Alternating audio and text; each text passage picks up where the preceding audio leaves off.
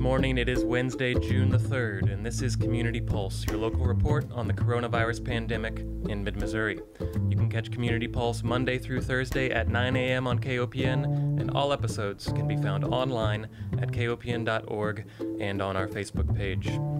Before we begin today, I do want to remind all of our listeners that today is KOPN's one-day pledge drive.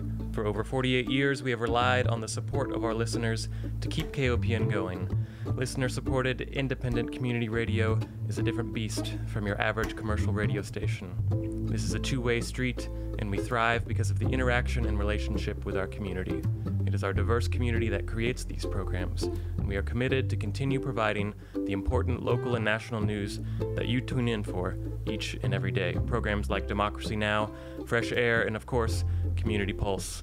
Today we have a special one-day drive challenge. For each donation of any size we receive today, a group of supporters will be kicking in an additional $60. That's an extra $60 per donation. We have already received 10 donations this morning, and we invite you to join them by making your donation today. You can donate online at kopn.org or by calling 573-874-5676. Today on Community Pulse, we welcome host Jenny Chadwick, public health advocate, and her guest, Mike Sidlowski, on the show. Mike is the Columbia Public Schools K-12 science coordinator who has been graphing the virus for several months. He'll tell us what he's been seeing in the trends and in the community more broadly. Good morning, Mike and Jenny. Good morning. Good morning, Tim. Thank you so much for having us, KOPN listeners. Thank you for tuning in to Community Pulse. So looking at the numbers, I'm going to start locally and then go more broadly, because I know that the local numbers are really the ones that we in our community are keeping an eye on. So reported as of June the 5th, so last night at 5 p.m. by the Boone County Health Department, we had 153 cases in Boone County. That number has jumped up by 50 over the last 2 weeks. So our case number is growing significantly. And right now we have 28 active known cases in Boone County, with adding 2 new cases since yesterday. And those 2 new cases are one in the 15 to 24-year-old range and one in the 24 to 44-year-old range. So a young demographic of individuals that are identified with new cases. So far, we've only had 9 cases of individuals over the age of 65 in Boone County of those 153 cases. So we have currently 16 hospitalized in Boone County hospitals, with 14 of those in ICU and 6 on ventilators. When we look at who this virus is impacting the most, just in Boone County, we've seen that 67% of our cases, of those 153 cases, have been individuals who are white. And we have a population of about 81% white. And 27% of our cases have been from African Americans. And our Boone County population is only 8.8% African American. So we know that this virus is definitely impacting our communities of color. And in Missouri, we had, based on Matthew Holloway's data, 320 new cases yesterday, bringing our total to 14,043. And that the previous state reported high in one day was 318, and that was on May the 1st. And so, again, we had 320 new cases reported in Missouri with 10 new deaths, so bringing our death toll to 799. Across the United States, we've had 1.8 million individuals identified COVID positive and 106,000 deaths. Globally, we are now at 6.4 million with 380,000 deaths. So, Mike, I've been watching your graphs since early on. I don't know exactly when you started, but anybody who was producing local material, I definitely became interested in identifying, what your interest was and when you first started tracking the virus and what you were tracking. So can you share a little bit about that with us? Sure, and I have to go back. I can't remember the exact date I started, but it was right about when the schools closed. So I want to say around March, well, actually it was about a week before. So probably about March 10, March 12, somewhere in there. And I started very small because, and this was not my idea, But somebody that I read said, it's interesting when you look at Italy, in which at the time Italy's numbers were jumping significantly. And they said when you look at Italy, but I should also say Italy was several weeks or a month ahead of us.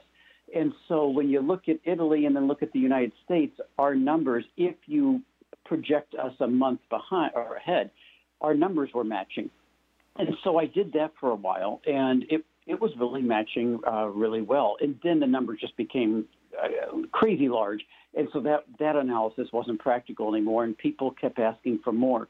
And the reason I really did this is, as a science coordinator for Columbia Public Schools, one of our big standards that I think is the most relevant standard is we need to produce students that can analyze and read data and make informed decisions because of it. And then on a personal note, I've just noticed that in not just our community, but our state, our country, maybe the world, there's a lack of that ability. And so we, more than ever, we teach a lot of things in the science department, but analyzing data is what's going to help them make informed votes and decisions and live their life. And this really showed the reaction to some of the graphs, which is mostly positive, but definitely not all. But in just listening to how people react and refute some of the data they see led me to believe, boy, we really need to teach this more. So I know everything that I graph, people can get elsewhere. My hope is that by just doing this, they don't have to do it all. It's become pretty fast for me now. At first, it took forever, but I got a routine. And trying to put it in a place where they can just get a quick glance if they want. If they don't want it, they can skip it. But really, I'm hoping we're saving all these graphs. And so I'm hoping in the years, we don't want to dwell on negative now in schools, but in a few years, I keep telling teachers and students, when our current students have kids, these kids will be reading about today in their history books. And it's going to be nice to have these graphs that we can analyze real data instead of, just mocked up data or something like that. For sure, and I've just been so impressed with watching it. So I know that you posted a graph on June the 1st that was more of our weekly percentage change. Maybe can you tell our listeners what was on that graph and what you see in it? Sure, and the reason I did that, and I have to actually give credit to a few followers of the graphs from St. Louis, some acquaintances. What we were seeing is the data, and it's getting worse. And what I mean by data getting worse is it's daily data is very sporadic. For example, it appears that a few people die or get the virus on weekends. And you can actually go look. And I actually posted this in circle areas. It's a great one for students to look at. Why every 7 days does the virus seem to get a lot better for us? Well, that's because of the lack of reporting on weekends. And so, right. and then Tuesdays and Wednesdays, when all that would come in, the data was spiking up. So it looked like everything was going away, and then it looked like we were getting worse. And the daily, I was realizing, wasn't working so well. So I started putting Sunday to Sunday data together because I thought, okay, let's forget about the weekend and then the Tuesday, Wednesday bulge. And then I started with May 1 because the graphs are getting so long now, it's tough to see trends. So I got both running and do different ones different days. But by doing May 1, I'm really trying to study, did the Memorial Day weekend Lake of the Ozarks parties and now the rallies and the protests around, which I'm not judging at all, but the people are much closer together than probably many wish. In a couple of weeks from those events, are we going to see it spike? And this week-to-week analysis will help us. And the trend I'm already seeing from May 1, it definitely was going down pretty fast, both in the United States and Missouri. Although I will say in the United States, the trends down are much, much faster than Missouri. Missouri is decreasing slower, so negative. And when you talk about trend down, you're talking about both those who are infected and those who are dying from the virus. Correct. And that's a really good point. I really started trying to concentrate, and I hate to be morbid because I don't want to always be bad news, but I started concentrating more on the deaths as opposed to the cases, because the more the cases can go up, and people could make a good argument it's just because of the testing, but people don't die because of more tests. And so that's why I thought that was a better analysis. And what I have noticed the last few weeks, while we were sharply decreasing both in U.S. and Missouri, the last 2 weeks we've gone flat, both in Missouri and United States. Now, Missouri's flat, unfortunately, is a higher flat. So For example, and I don't know the exact, I want to say last week, the United States increased 8% in both approximate cases and deaths over the 7 days. We were in the double digit a little bit. So definitely, we're not as good as some other states right now. Yeah. So as we see, the United States and Missouri was going down significantly. We know when we, let go of the stricter stay-at-home orders and loosen those, we expected to see that there would be more cases, but we are seeing that. But that also equates to more deaths, and that is a very concerning number. Mike, if people wanted to follow you in your graphs, can you let them know where they could do so? Sure. You on Twitter, and it's Szydlowsky, which is SZYDLOWSKIM, is the what you call a Twitter address or whatever. And then on Facebook, it's on my personal Facebook page, and just search for Mike Szydlowsky, and I'll let them in. But either one, or on Twitter, just search for my name, and they can find those each day.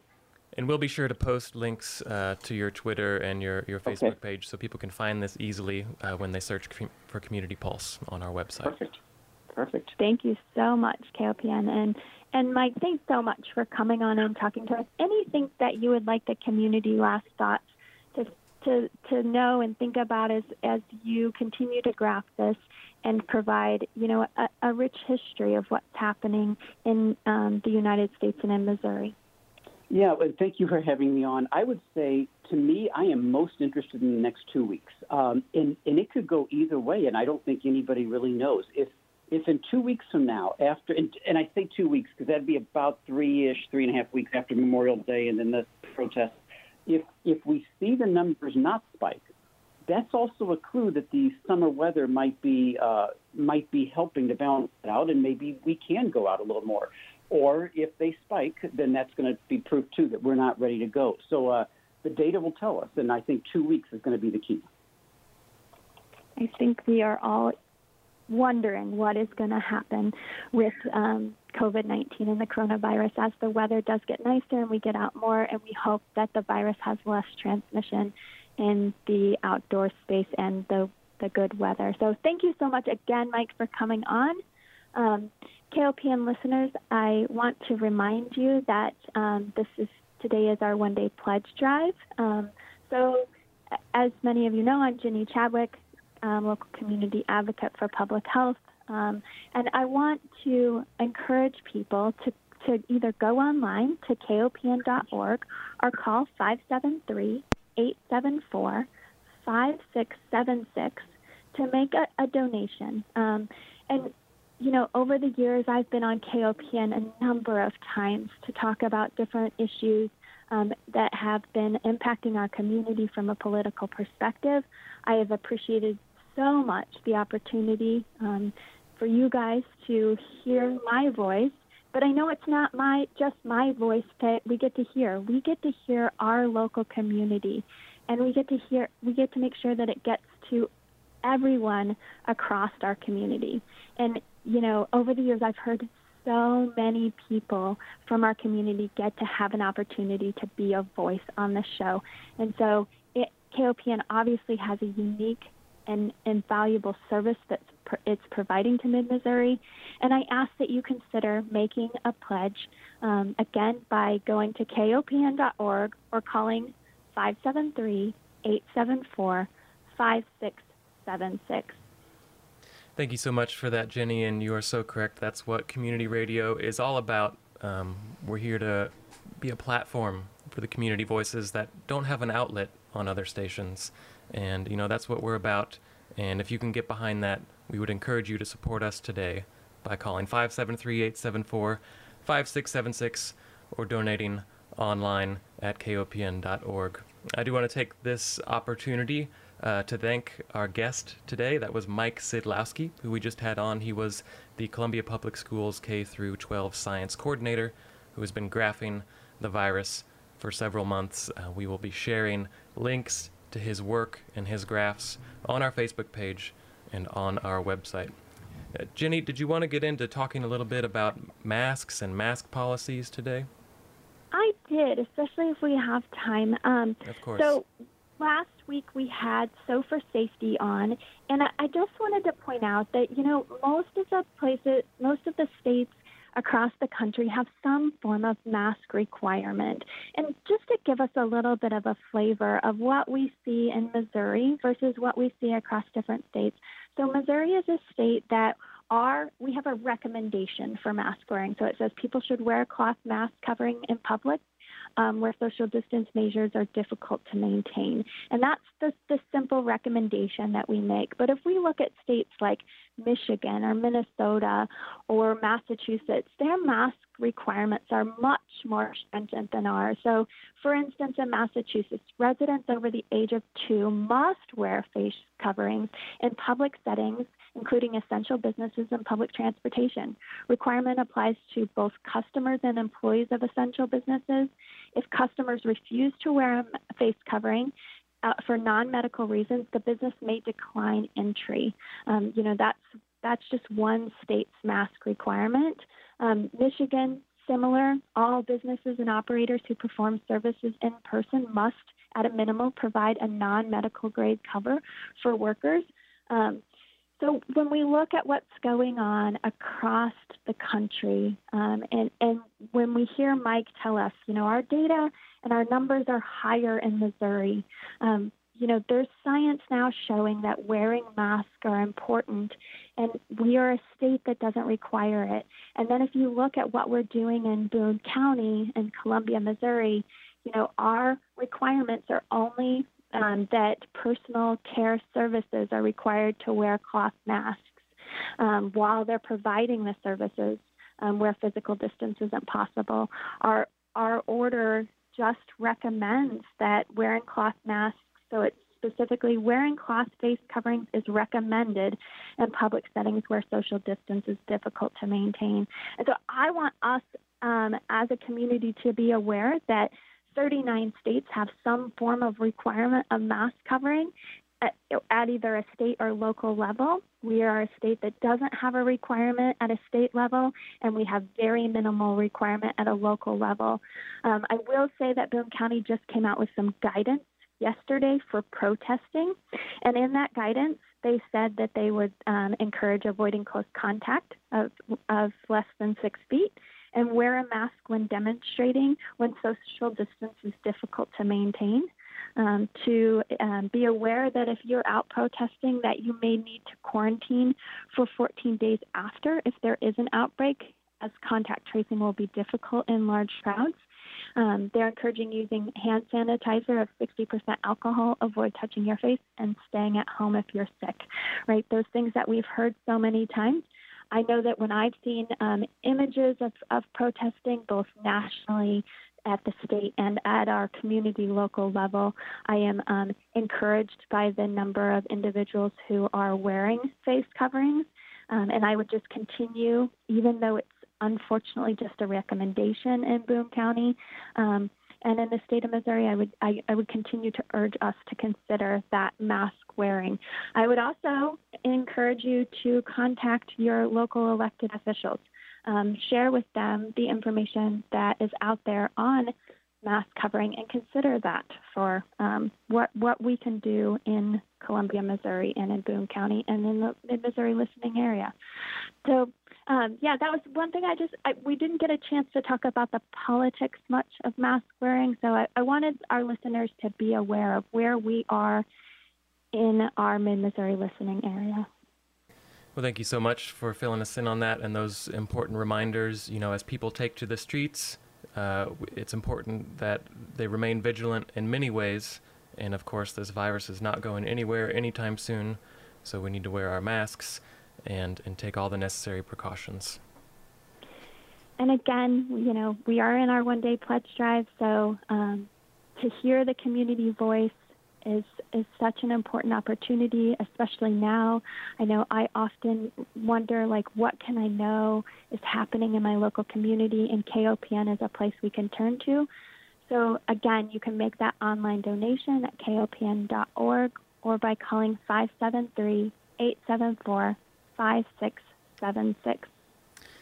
That's right, and I do want to remind our listeners again that we have a special drive challenge going on today. So for each donation that we receive, an additional $60 will be kicked in by some generous donors who are going to make this drive go extra far. We normally just do a 1 week, just a 1 week drive.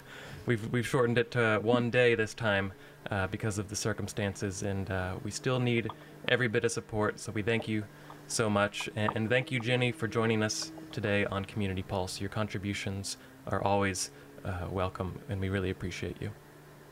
Thank you so much for having me, and thank you to the KOPN listeners and those who donate to the station. Mm-hmm. And joining me in the studio now is Mallory Daly, our operations assistant. Good morning, Mallory. Good morning, Tim. It's good to be here. How are you doing? Great. Thank you so much for joining us here. We are in the midst of our one-day drive.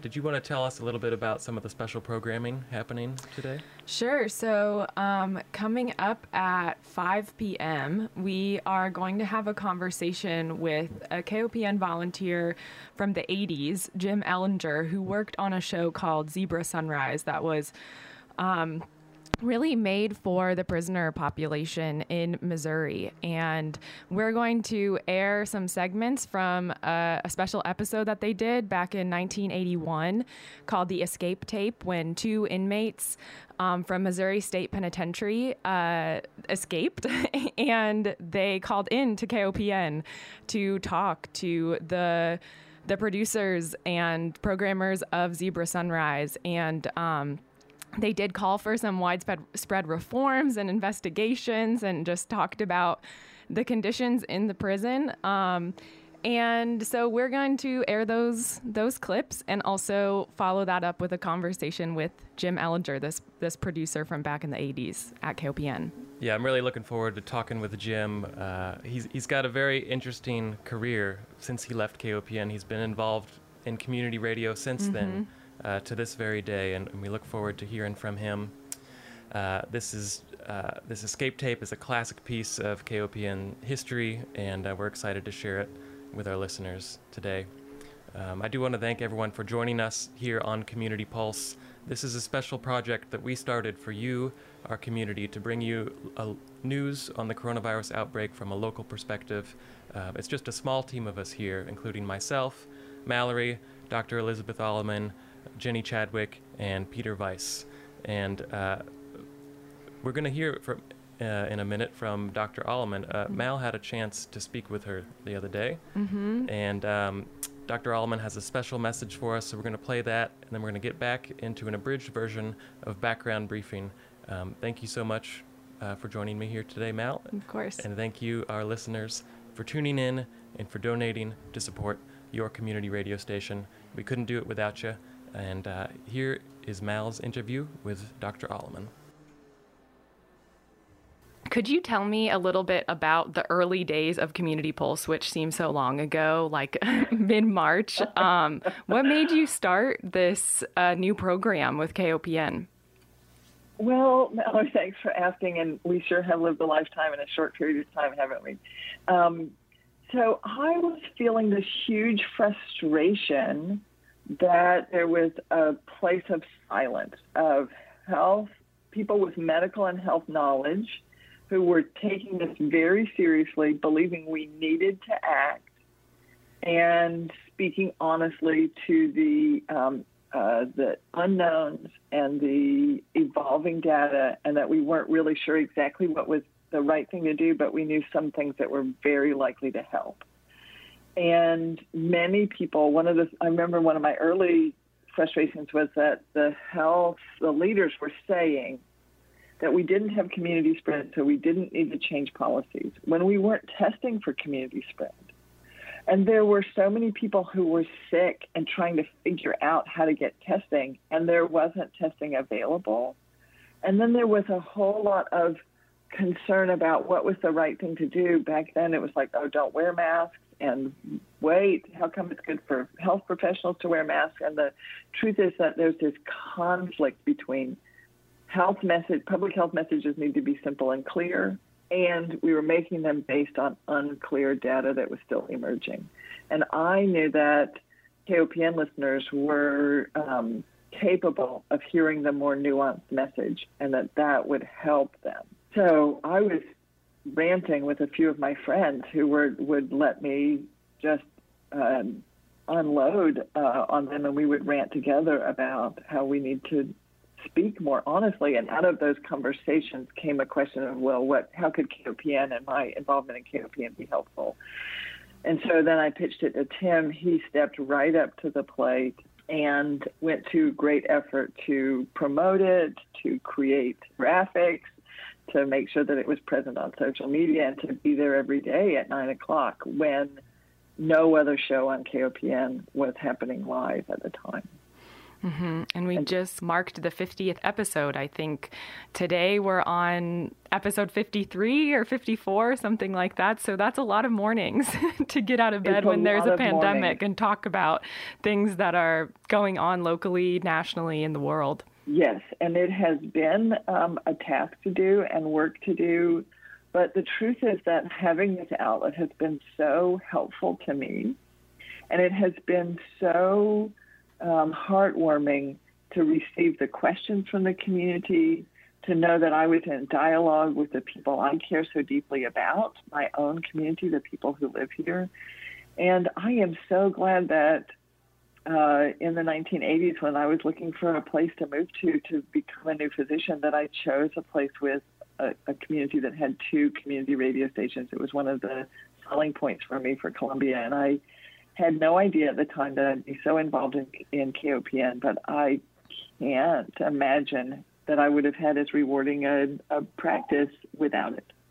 And one of the key foundational values of KOPN is accessibility and getting important information and resources out to the community. Of course, we also love to provide fun programming, music, all of these things to kind of help us get through the days a little bit lighter with a smile and a hop in our step.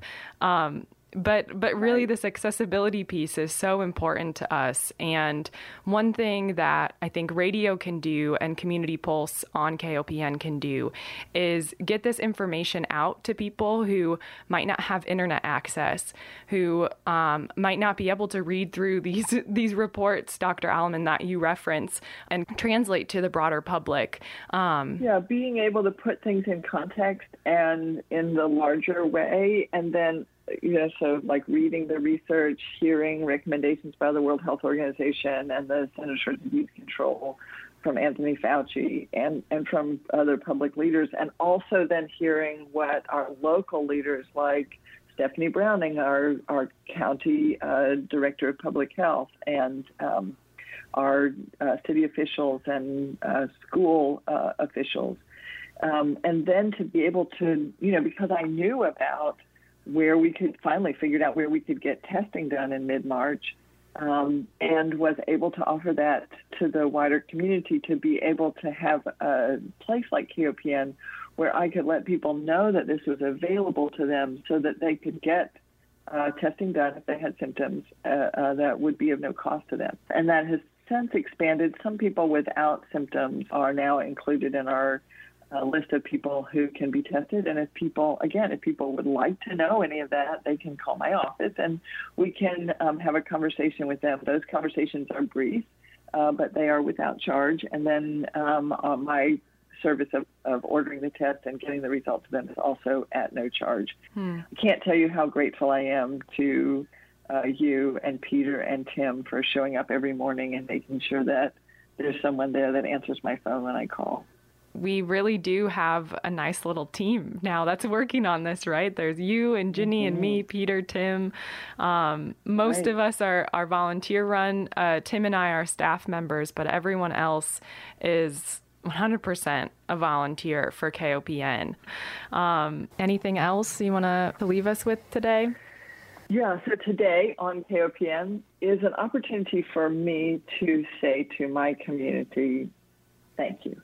Thank you for giving me an outlet for information that I wanted desperately for my community to have, and that in an ongoing way I still want my community to have. Thank you for asking me questions, for sending in your concerns and curiosities. And thank you so much for decades of support to this community radio station. Community Pulse is a show that could not happen in any other format on any other station that I know of. The responsiveness of the staff has been unparalleled, and I can't express my gratitude enough. So if you are also grateful for Community Pulse, if it has been a help to you, then I hope that within your means you can be generous with KOPN, help us keep the signal going out and the lights on and the minimal staff being paid. And you can call in or donate securely online at kopn.org. And that was Dr. Elizabeth Alleman speaking with Mallory Daly, both team members of Community Pulse. Later tonight, Dr. Elizabeth Alleman will be having a live edition of Your Health Matters with her guest Katie Molitor. They'll be talking about the Columbia Center for Urban Agriculture's food pharmacy. Following that, at 7 p.m. is Farm and Fiddle with host Margot McMillan. She will be interviewing Mike Calicrate, rancher and visionary for the future of sustainability and resiliency in animal agriculture. We've got a lot of great programming coming up for you today, so please stay tuned. We're going to get into an abridged version of Background Briefing here on KOPN Columbia. Thank you so much for listening. Once again, to donate, you can visit kopn.org or you can call 573-874-5676.